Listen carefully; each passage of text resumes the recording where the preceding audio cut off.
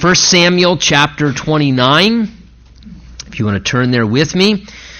I think a very fitting verse as we come to this section now in 1 Samuel chapter 29, chapter 30, is that statement where Paul made in the New Testament where he said, where sin abounds, grace abounds much more. And the idea is that when we are at our lowest, when we press the boundaries of sin and failure and mistakes, it's amazing how that the grace of God superabounds outside of even our greatest times of failures, our lowest points in our lives. And I think what we see with David in these chapters is a good reminder of that very truth that we find in the New Testament. Now, to kind of set the backdrop for chapter 29, where we're going, it's important because the backdrop really emphasizes more of the potency of the story that we'll be looking at. You remember, if you were not with us in chapter 27, we're told that David really took a spiritual detour in this season of his life. We're told in chapter 27 that David, under the weight, as we said, about 8.5 or so years into this time of wandering in the wilderness, eluding Saul's attempts to assassinate him, to chase him down, to make his life miserable, that David, just under the weight of, it seems, of discouragement personally, and just the stress, the weight of responsibility of caring for the 600 men that were with him, the wives, the children, just the stress that he had been under, a compounding trial for 8.5 years, as probably all of us would have come to a place of weariness, that David said in his heart, one day I'm just going to perish at the hand of Saul anyway. I'm done with this whole thing. I can't take it anymore, and nothing would be better for me than to just go down to the land of the Philistines. Saul will lose interest in chasing me anymore, and he'll despair of me, and he won't seek me anymore. And David basically, for about a 16-month period now, leaves where he should have been and kind of just really in some ways somewhat backslides. He just departs. He goes and makes himself a resident among the people of the Philistines. He goes and dwells in enemy territory of all places, to the actual land of Gath, the place where Goliath, the giant he had slew, was from. And he goes back again there into a territory he had been before, and he actually dwells, submits himself to Achish, king of Gath, and dwells among that territory. He asks for a rural location. He says, look, king, I don't deserve to dwell with you. I don't need that. Just give me a place off in the country somewhere. And he's awarded the territory of Ziklag. And for 16 months, David's dwelling there among the Philistines, I believe outside of what God would want for him, as the result, again, of just his discouragement and listening to the thoughts and desires of his own heart. He departs from God's plan for his life for a season. And it works. Saul kind of backs off for a little bit.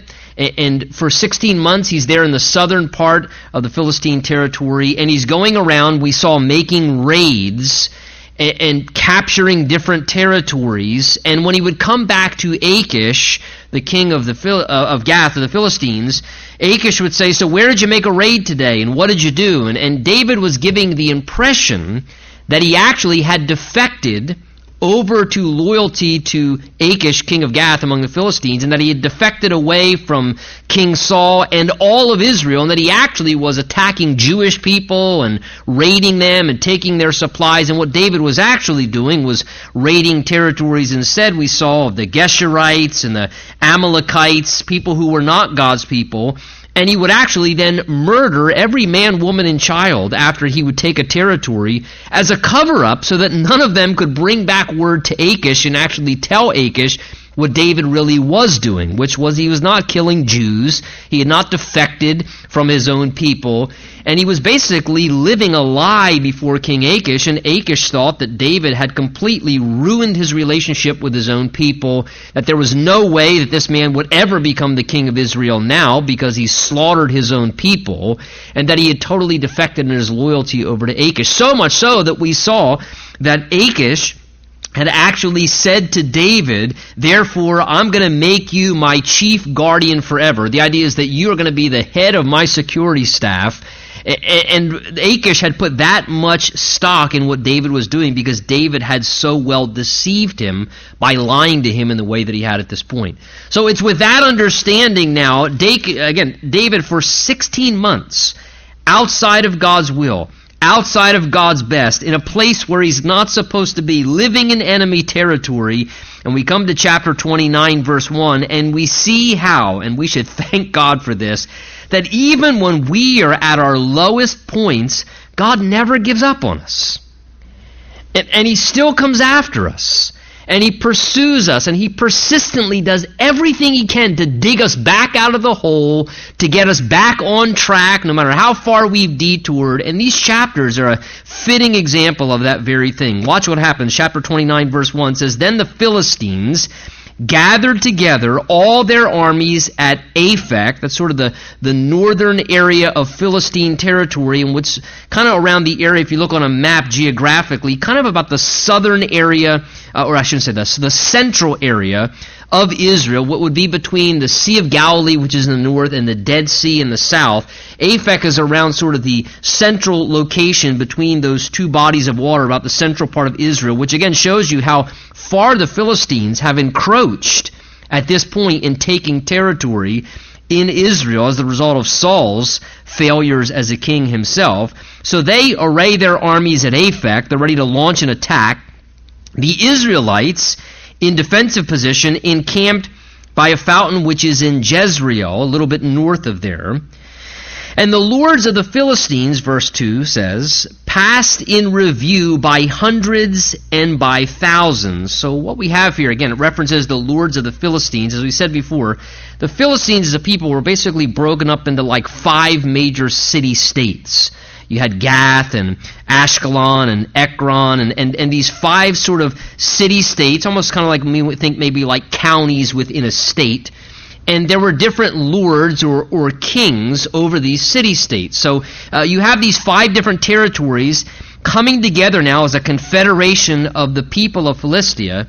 And they all now come together bringing all their armies. And they're basically having like this military procession as a show of force, so they can kind of review the troops and see what they're bringing to the battlefront as they're now coming together from the different territories of the Philistines, and they're passing in review by hundreds and by thousands, and lo and behold, there at the tail end, where the people of Gath are passing by, it says, verse 2, that David and his men passed in review at the rear with Achish, who was the king of Gath at that time.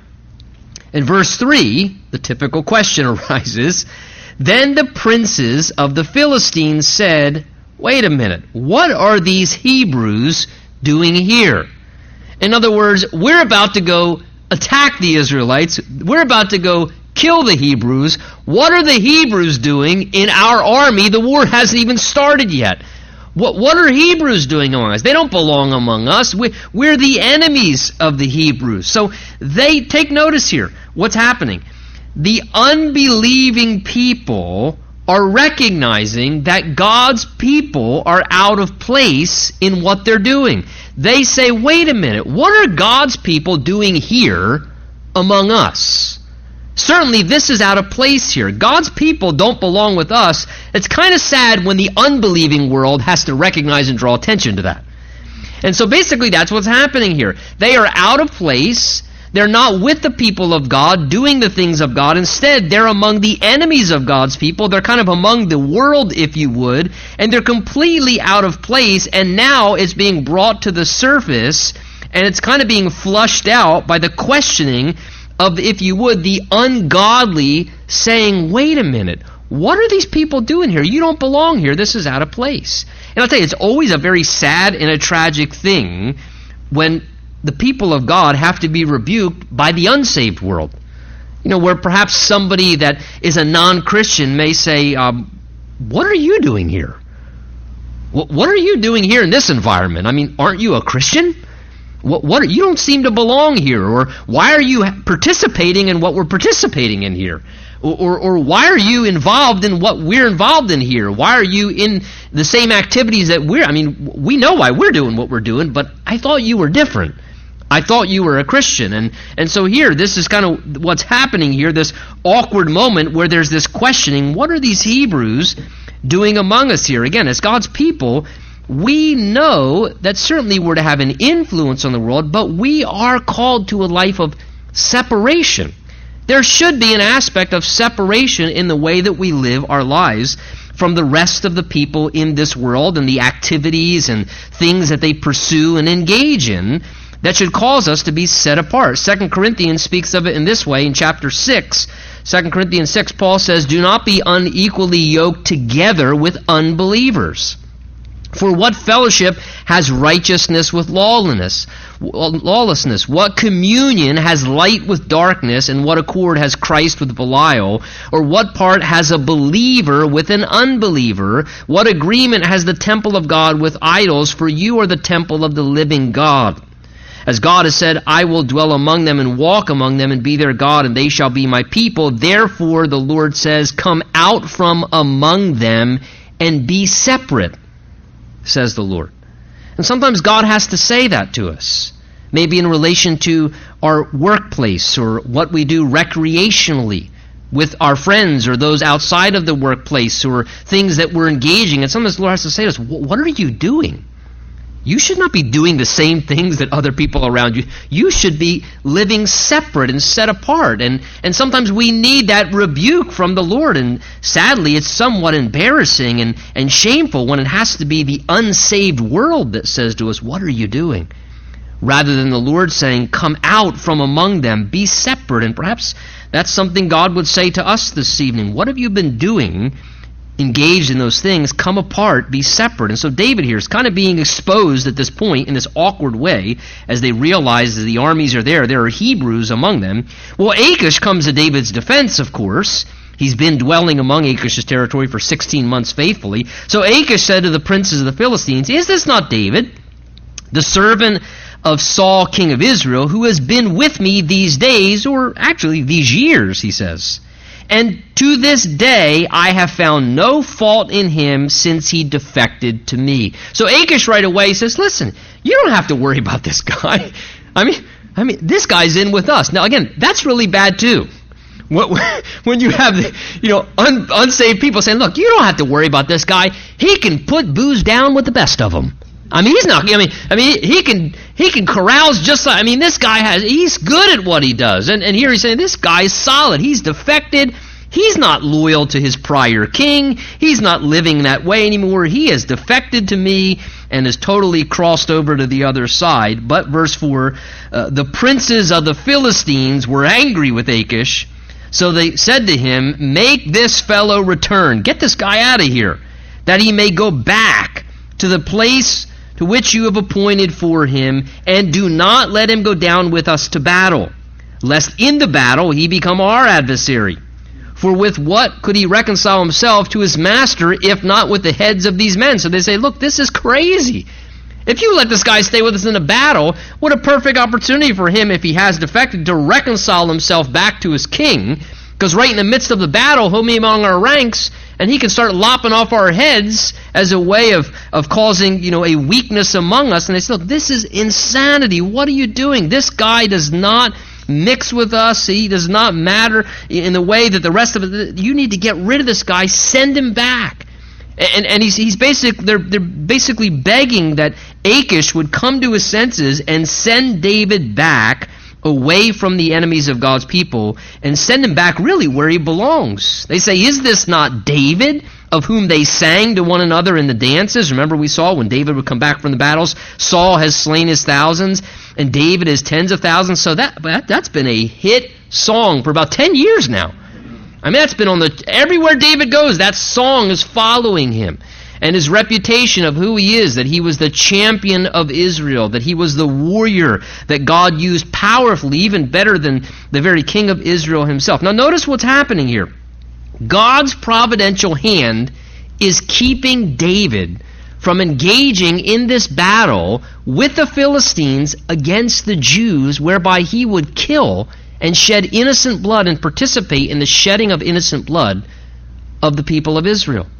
If David had participated in that to any extent, do you realize the travesty that would have been, the shame that would have brought to his conscience and upon his reputation, and it would have so tarnished everything about David's reputation, it would have very likely have completely destroyed the calling of God upon his life.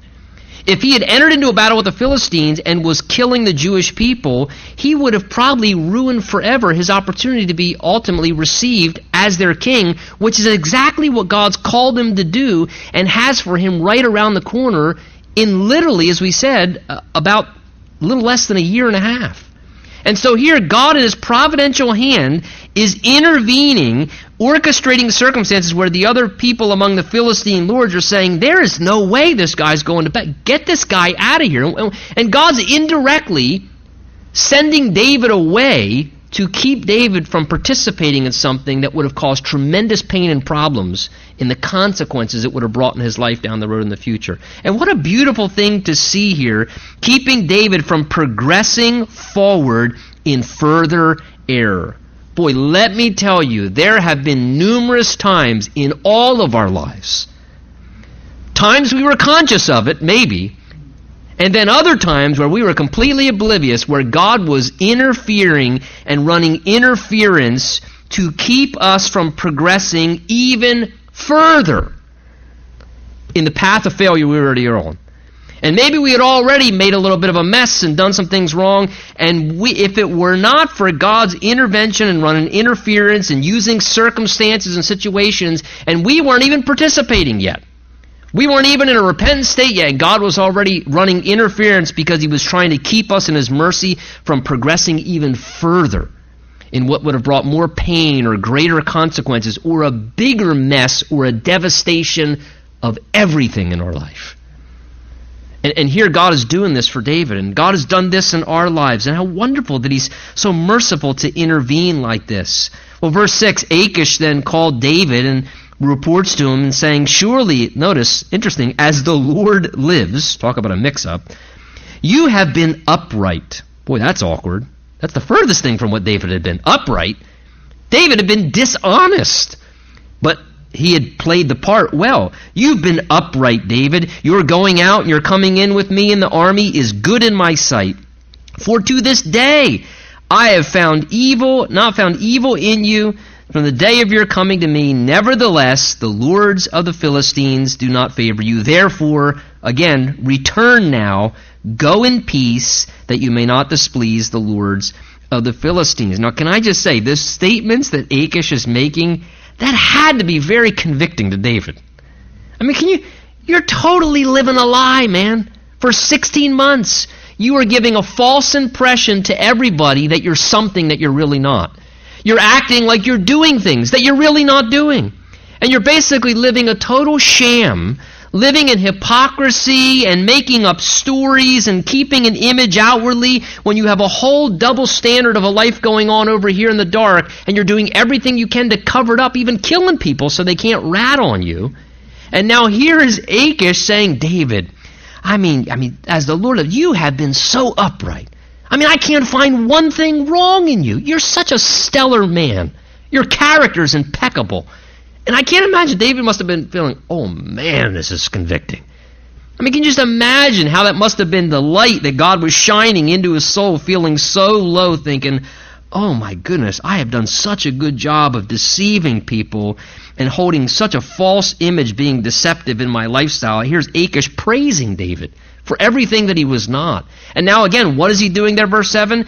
Again, God now through Achish saying, return, go, leave. Again, God was, as I said, overriding the events and closing off doors on David for his own good. God's putting an end to what David was pursuing, the error in his wrong way of living, trying to deliver David. God is intervening, saying, David, if you don't want to repent, I'm going to do everything I can to help you come there. I'm going to do everything I can to get you out of this mess, to get you back where you're supposed to be, out of the land of the Philistines, away from the course that you're on. Thankfully, God is loving and faithful enough to get us out of unhealthy things, as I said, even when we're not trying to do what's right ourselves. Thank God that he does that he loves us enough, that he actually will step in and is loving and faithful even when we are at our low points and doing what's wrong, to try and deliver us out of that stuff, to get us out of those situations. And here God, he's just orchestrating natural events to purposely close doors and shut off avenues for David. in the situation to deliver him from it. Verse 8, so David said to Achish, now this is almost, somewhat ludicrous. He says, but what have I done? Why can't I go out with you and kill some Hebrews? David, what are you thinking here? You're having every opportunity to get out of this. God's given you an escape hatch. He's opening the door to set you free. Your boss is saying to you, look, David, I'd love to bring you to battle. No personal harm, no foul between me or you. But the rest of the lords of the Philistines, they don't favor you. They're not down with this. So you know what? Hey, take a rest for a while. Head out. Depart. That's not going to work. No problem between me and you. And instead of David saying, thank you, God. You got me out of this without even humiliating me. Without even blowing my cover just between me and you, God. I am ashamed and embarrassed. And you didn't even shame me publicly before all these people for my deception and dishonesty. And you're just getting me out of it. Instead, David's fighting against it. Talk about stubborn. What have I done wrong, he says. To this day, you found favor with your servant. As long as I've been with you, that I might not go out and fight against the enemies. Boy, that's pretty sad. Of my Lord the king. How dull and stubborn we can be when we're not living right, man. It is sad to recognize how truly dull-hearted and stubborn and deceived that we can become when we're not in a right place spiritually. We actually, what David's doing, he's fighting against God's best for his life right now. He's actually resisting God's attempts to get him out of the mess here, saying, why? Why can't I go out with you? Well, Achish, insistent, answered and said to David, I know that you are as good in my sight as an angel of God. Nevertheless, the princes of the Philistines have said, he shall not go up with us to battle. Now, therefore, rise early in the morning with your master's servants who've come with you, and as soon as you're up early in the morning and have light, depart. So David and his men rose early to depart in the morning to return to the land of the Philistines, and the Philistines went up to Jezreel to engage in the battle. Again, how faithful and persistent God is in our lives to protect us, to preserve us from further sin and error. As I said, that he would frustrate even our plans, that he would ruin even paths that we may be on, or do things to circumstantially cut off avenues and close doors so they do not work out for us, to keep us from our own insanity sometimes, or to protect us from our own poor choices, or times when we're going in a direction that is not God's will and God's plan for our life. If you're a note taker, I encourage you to jot in your Bible or your notes here, 2 Chronicles chapter 20, verse 35 through 37. Let me just read to you a brief account of something from there. I've always loved this story because it illustrates what God's even doing here with David. 2 Chronicles 20 says this in verse 35. After this, Jehoshaphat, king of Judah, allied himself with Ahaziah, king of Israel, who acted very wickedly. And he allied himself with him to go make ships to go to Tarshish. But Eleazar, the son of Dodavah, prophesied against Jehoshaphat, saying, because you've allied yourself with Ahaziah, the Lord has destroyed your works, and the ships were wrecked, so they were not able to go to Tarshish. I love this story. It tells us here, Jehoshaphat makes an alliance with the king of Israel that was a wicked, ungodly king. So, again, this is a godly individual getting himself into an alliance, a relationship with someone they should not be in a relationship with, that's not healthy for them, and they're going to begin to build ships together and go on these pursuits and, pursue this journey together. And the prophet of God says, this is not God's plan that you've entered into, so God's going to destroy your works, and God wrecks the ships so they can't set sail. And I'll tell you something. I am so thankful that God loves us enough that sometimes when we get ourselves allied with certain things, maybe we get into relationships that we should not be in, or we get into situations that we should not be in, or partnerships we should not be in, or we're ready to go on journeys and launch out into something that we are not supposed to be involved with, that God says, you know what, I love you so much, I'm going to ruin the ship. I'm going to destroy the ship so they never set sail for you.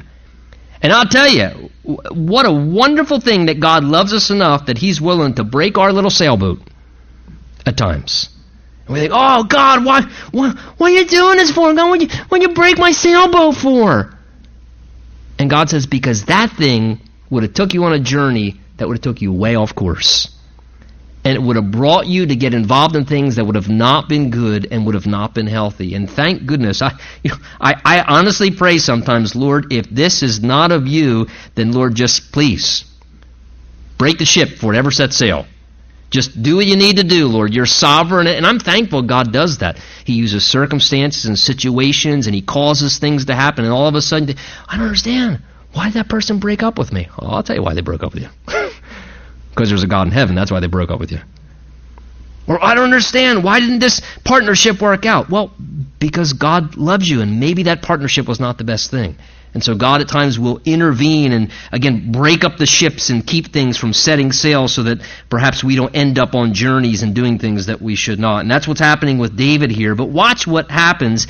The unfortunate consequences now begin to come to pass. God's delivered David. That's a good thing. Got David out of this mess. Kept him from entering into a battle and killing Jews, which would have been horrible. However, this little journey for 16 months down to where he was and to getting engaged in what he did, it did not happen without consequences, and we see what happens. David's been away now from Ziklag, from the families, the wives, the children, where he had set up camp there. And remember, he had been going out and attacking different people groups. One of those people groups was the Amalekites. And it says now as they're on their way back to Ziklag, they're a few days' journey out. It happened when David and his men, chapter 30, verse 1, came back to Ziklag. They arrived back at home on the third day, while they've been away at the battlefront, that the Amalekites, whom they had been attacking in prior seasons, knew apparently that they were away, the men, and were vulnerable, that they invaded the south and Ziklag, David's home territory, and attacked Ziklag and burned it with fire, and had taken captive the women and those who were there from small to great, and they did not kill anyone, but carried them away and went their way. So as David is off doing things that David was not supposed to be doing, he left his family vulnerable, and as a result, the enemy came in and capitalized on that vulnerability. And now David and his men come back, and they find their territory burnt with fire. There are no one around, so they don't know, have they taken people away because they've taken them prisoner and captives? Have they murdered everyone? They have no idea what's happened, but we see they just return to this charred territory and realize that there's been an invasion that's taken place. Now, let me say in regards to this, the failures of men, and that's what this is what's contributed to the vulnerability of the attack of the enemy that's caused this personal loss and harm to these families here. And two particular failures of men. First of all, it says it was the Amalekites that came and did this. Well, right away, that speaks of the failure of Saul himself. Because Saul, if you remember, had failed to obey God, because God told Saul to destroy and eradicate the people of Amalek. Because they were a barbaric and a cruel people, and because of the condition they were in, God had asked Saul to take judicial, efforts against them and to remove them, and Saul did not obey the Lord. He did not fully obey the Lord, so as the result of that, he left some of the people of Amalek alive, and now here they are coming back around causing problems again. And again, it's a perfect fitting picture of exactly what happens when we don't obey God and we don't fully obey God and we make compromise. Well, I partially obeyed God there, and God says, no, I want you to deal with this and cut it off altogether, and we don't do that. It always resurfaces and comes back around and causes problems later on. And Amalek is always a picture in the Bible, typically, of the flesh. And God has one intention for our flesh, our sinful nature. He says, crucify it. Put it to death. So when there are areas of our sinful nature that God knows are harmful and destructive, and God says, look, don't make a compromise for that. Don't give it a little opportunity. Well, I'm gonna pretty much deny the majority of it. Once in a while, I'll give it a little bit of access. Once in a while, I'll give it a little bit of indulgence. And listen, if we do that and we are not severe and direct with putting to death the fleshly sinful desires that want to control and conquer our lives, they will come back around and resurface, and they will bring a raging, ravenous fire and destroy and ruin not only us, but a lot of times end up causing damage to our families and to our loved ones and everything that's precious in our lives. And because of Saul's failure, that's what's happened here. The Amalekites shouldn't even have been around. But this also is a direct result of David's failure as a man as well, because David had been off pursuing things, as I said, that God had not directed him to do. If David, first of all, had never taken this little detour down to where he did in Philistia for 16 months, these events would have never happened. If David wasn't off trying to fight battles that God had not called him to fight, and he wasn't off engaged pursuing things that God had not called him to pursue, he would not have left his family there vulnerable, and Amalek would have never come in and would have never burned his home life and would have never taken his family members vulnerable in the moment into their captivity. And so David here, because he's outside of God's will, leaves his family vulnerable and horrible things happen. And listen, we have to be careful. We have to be careful. We need to be very careful that we're being good stewards, that sometimes we are not off chasing things and doing things and pursuing our own self-interest. More than once, listen, I tell you, and particularly I have watched, and I'm not even going to say men anymore, because we live in a culture today where it's just as esteemed for women to go out and run the corporate rat race as much as it is for men today. And I've watched more than once where people are off chasing this battle and conquering this hill and pursuing that. In the meanwhile, where they're out running and chasing and engaging. Listen, I understand we got to make a living.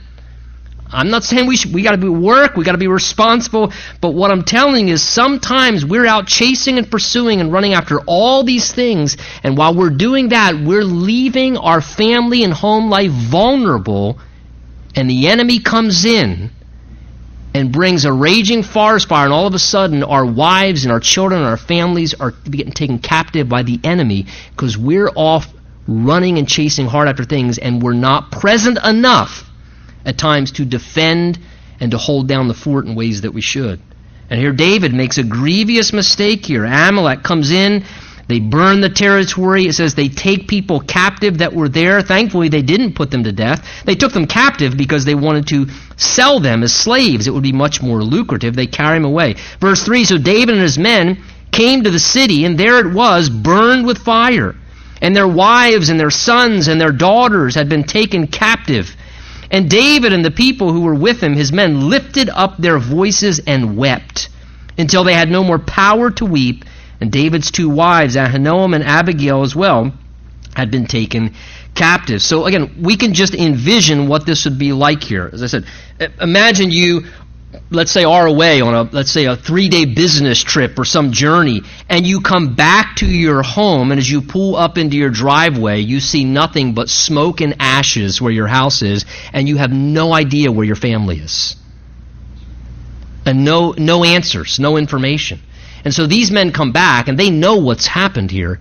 They come back, they see the territory smoking from a fire, and they realize the wives, the sons, the daughters have all been taken captive. And it says they are so overwhelmed with the fears of the worse, what's happened here, and the reality of stricken with grief, that it says in verse 4 there, they lifted up their voices and wept until they had no more power to weep.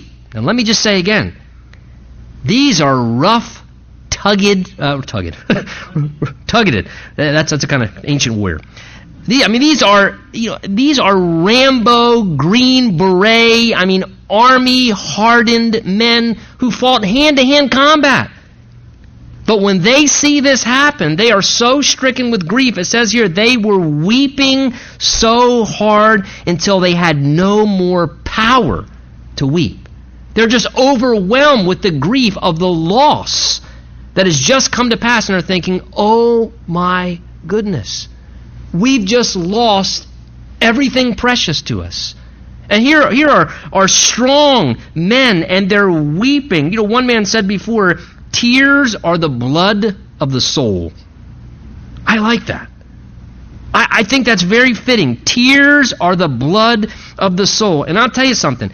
Not to say there's not something about women crying, but if you have ever been in the presence before and watched a man begin to break down and just grieve and weep convulsively, there is something that is extremely powerful to watch a man with all of his masculinity come to a place where he is so broken, so grieved, so stricken, where they just begin to weep and to convulse here, and literally, like I said, like the blood of the soul is pouring out of them as they're weeping. And here, this is the condition that David and his men find themselves in as they discover what's happened. And verse 6 says, David was greatly distressed, for the people spoke of stoning him, because the soul of all the people was so grieved, every man for his son and daughter. But David strengthened himself in the Lord his God. So we can imagine David is their leader. He's the one that led them into all these things. He's feeling the weight and the responsibility of his own choices and the impact and influence they've had on his own men. It says here that David was distressed. The word distressed means troubled or distraught. It speaks of being worried and strained under pressure. So take those terms and add the word greatly to it. He's greatly worried. He's greatly troubled. He's greatly straining under the pressure of his own family loss, his own personal loss, and the reality that this has had a ripple effect now, and some 600 other families have experienced this same loss because of some of David's choices and actions. And it says in verse 6, another thing that made him greatly distressed is he became aware that his men were actually speaking of stoning him. They were so hurt and so upset and angered, they were contemplating a rebellion against David as their own leader. He knew his own life was in jeopardy. So as David's under the weight of all these things in this overwhelming, lonely situation, what does David do? It says that David drew strength from the Lord so that he could carry on. David comes to a place, I believe now, where he's broken. And unlike Saul, who would continue to be stubborn and rebellious and never repent, David comes to a place of godly sorrow which leads to repentance. And David in his brokenness cries out to the Lord. It says David in this moment of deep distress and probably utter loneliness, because even his own men now are ready to put David to death. They're so upset and disappointed with him about what's happened. David realizes, I have nowhere else to turn, and he turns to the one person who will always be there no matter how bad we failed, and no matter how lonely we feel, there is always still one who will never abandon us, who will never say, you have just gone too far. There's one who will always stand with us. And so David turns to the Lord, and it says he strengthened himself in the Lord his God. And this chapter shows how the Lord infused David with strength. Psalm 138, David says this later on. He says, in the day when I cried out to you, you answered me and made me bold with strength in my soul. Paul, when he was in a time of great stress and loneliness in 2 Timothy chapter 4, says, at my first defense no one stood with me and all forsook me. He says, but the Lord stood with me and strengthened me. And what a wonderful thing that sometimes, listen, we may go through circumstances. We may find ourselves in situations. And sometimes, let's be candid, it may even be of our own making. That we had great loss, and we caused problems and consequences and great stress and major problems. And maybe we contributed to that. And maybe it may not be the case. But there are going to be times in all of our lives, there are going to come occasions like this, where we are greatly distressed under the weight of this world and things we're facing and challenges and perplexing situations. And on top of that, maybe where we may be completely feeling like we're standing all alone. And there's not a human being that would be there for us. And even if they were, we even feel like, even if they were here, I don't even know how to explain to them how I feel. I couldn't even tell them what it feels like. And we couldn't even articulate it to another person, because there's something that we're going through that no one would even be able to understand if we tried to explain it to them. And it's in those moments, thanks be to God, that we can turn to the Lord our God, and He understands, and that He's compassionate and helpful, and that He will stand with us and renew our strength, and that we can draw strength from the Lord as David does here. And listen, ladies and gentlemen, we have to learn how to do that. We have got to learn how to do that. We've got to learn how to draw strength from the Lord in these times in our lives so that we don't ultimately unravel at the seams. Like David, we have to learn how to strengthen ourselves by receiving from God what we need to go on in these times of hardship. So David then turns to Abiathar and says, please bring the ephod here to me. This was the part of the priestly garment, how they discern the will of God. So David, notice what he's back to doing now, first indication of repentance, he wants to know what God wants. I guarantee you, David wants to go chase after and rescue his family, but this shows he's broken, he's humble, because he says, God, you know what? I'm done being in charge. This last 16 months has been a mess, God. Do you want me to pursue? God, I want you to lead me because I haven't been doing a very good job recently. So David here, right away, shall I pursue this troop? It must sound strange for him to ask that in your humanity. Your family's gone? Everything in you is saying, go chase your family. Shall I pursue the troop? Shall I overtake them? If I do, why overtake them, or will they overtake me, God?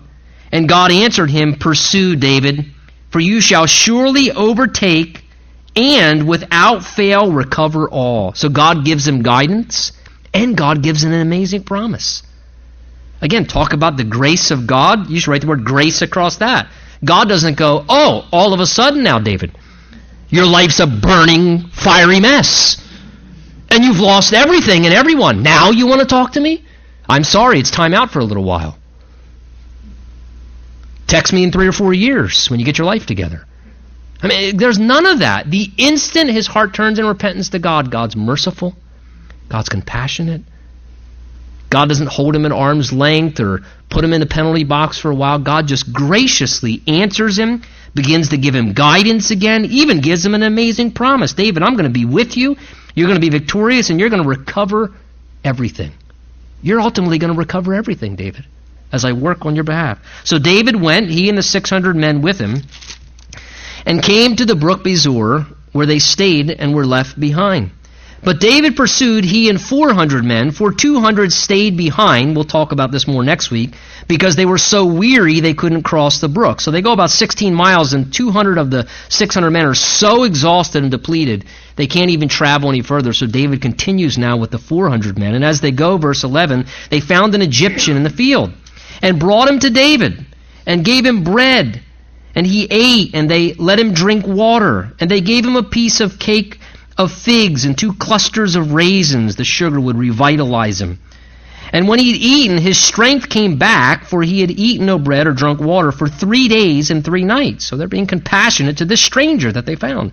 And David said to him, to whom do you belong? And where are you from? And he said, I'm a young man from Egypt, servant of an Amalekite. Wait a minute, did you say Amalekite? You're a servant of an Amalekite? Yeah, an Amalekite. My master left me behind 3 days ago because I fell sick. Shows you how cruel that master was. People were disposable. Hey, you're sick, you're weak, you can't serve my purposes anymore. You're disposable. Leave this guy behind. He'll die in a few days. That's how some people operate in leadership. Verse 14. We made an invasion of the southern area of the Cherethites in the southern area of Caleb, and we burned Ziklag with fire. Wait, did you say Ziklag? Like Ziklag? And you burned it with fire? Yeah. That was part of what we were doing when we were in the area. And David said to him, can you take me down to this troop? So he said, swear to me by God that you'll neither kill me nor deliver me into the hands of my master, and I will take you down to this troop. And when he had brought him down, there they were spread out all over the land, eating and drinking and dancing, because of all the great spoil which they had taken from the land of the Philistines and the land of Judah. Now take notice, again, what happens here. You want to talk about God mercifully and graciously. Again, what's he doing? He's superintending and he's controlling all the events of just everyday circumstances. Even in the allowing of this horrible mistreatment of this Egyptian who is just a slave of the people of Amalek, who they kick to the curb because he's sickly, and they say, look, we don't want an extra sick guy around. Just throw him on the side of the road. He'll die in a few days. We got plenty of slaves anyway. And God allows that to happen, and that person will be in the right place at the right time, just as David is. David doesn't even know where he's going. He's just praying, Lord, am I going to succeed? Yeah, you're going to succeed. And as he's walking in his paths, what is it? Proverbs 3, trust in the Lord with all your heart. Lean not on your own understanding. In all your ways acknowledge him, and he will direct your paths right to the people of Amalek. And he finds this guy who gives, and they're just compassionate, they're being kind, helping him out, giving him some food, and all of a sudden David finds out, Lord, you're in this. Wow, this guy's the key to, and again, we see how God here, directing David's paths, allowing things to transpire in a way that would cause David to be helped in exactly what God wanted for David to be able to experience. How wonderful. This is exactly the kind of stuff God does in our life. God puts people in our paths, and he orchestrates circumstances and situations in such a way to graciously bring together the pieces to help us in the processes of our lives when our hearts are right before him, even in the way of recovering after a great failure. Verse 17, David attacked them from twilight until the evening of the next day. Not a man of them escaped. 400 young men rode on camels and fled. And David, look at verse 18, David recovered all that the Amalekites had carried away. And David rescued his 2 wives, and nothing of theirs was lacking, either small or great, sons or daughters, spoil or anything, which they had taken from them. What did God promise? God performed it, and David recovered all. God promised it, God performed it. And listen, and David didn't deserve it. David didn't deserve that, but God's gracious. And again, what does the word recover mean? It means to get back, to regain what's lost, to bring back something to its original condition. David recovered all. Listen, ladies and gentlemen, God is in the recovery business. He's in the recovery business. He is a God of restoration. And even what our poor decisions may cause us to lose or ruin or mess up sometimes, or what the enemy may take away, if we humbly turn to the Lord in genuine repentance and humility and say, Lord, I've been wrong, and I want you to follow, I want you to help me now to obey your leading. The Lord is able to bring about recovery in our lives sometimes that would blow our minds. And we can recover, and God can restore because God's in the recovery business. What an amazing thing to have that hope for our lives. Let's stand. Let's pray together.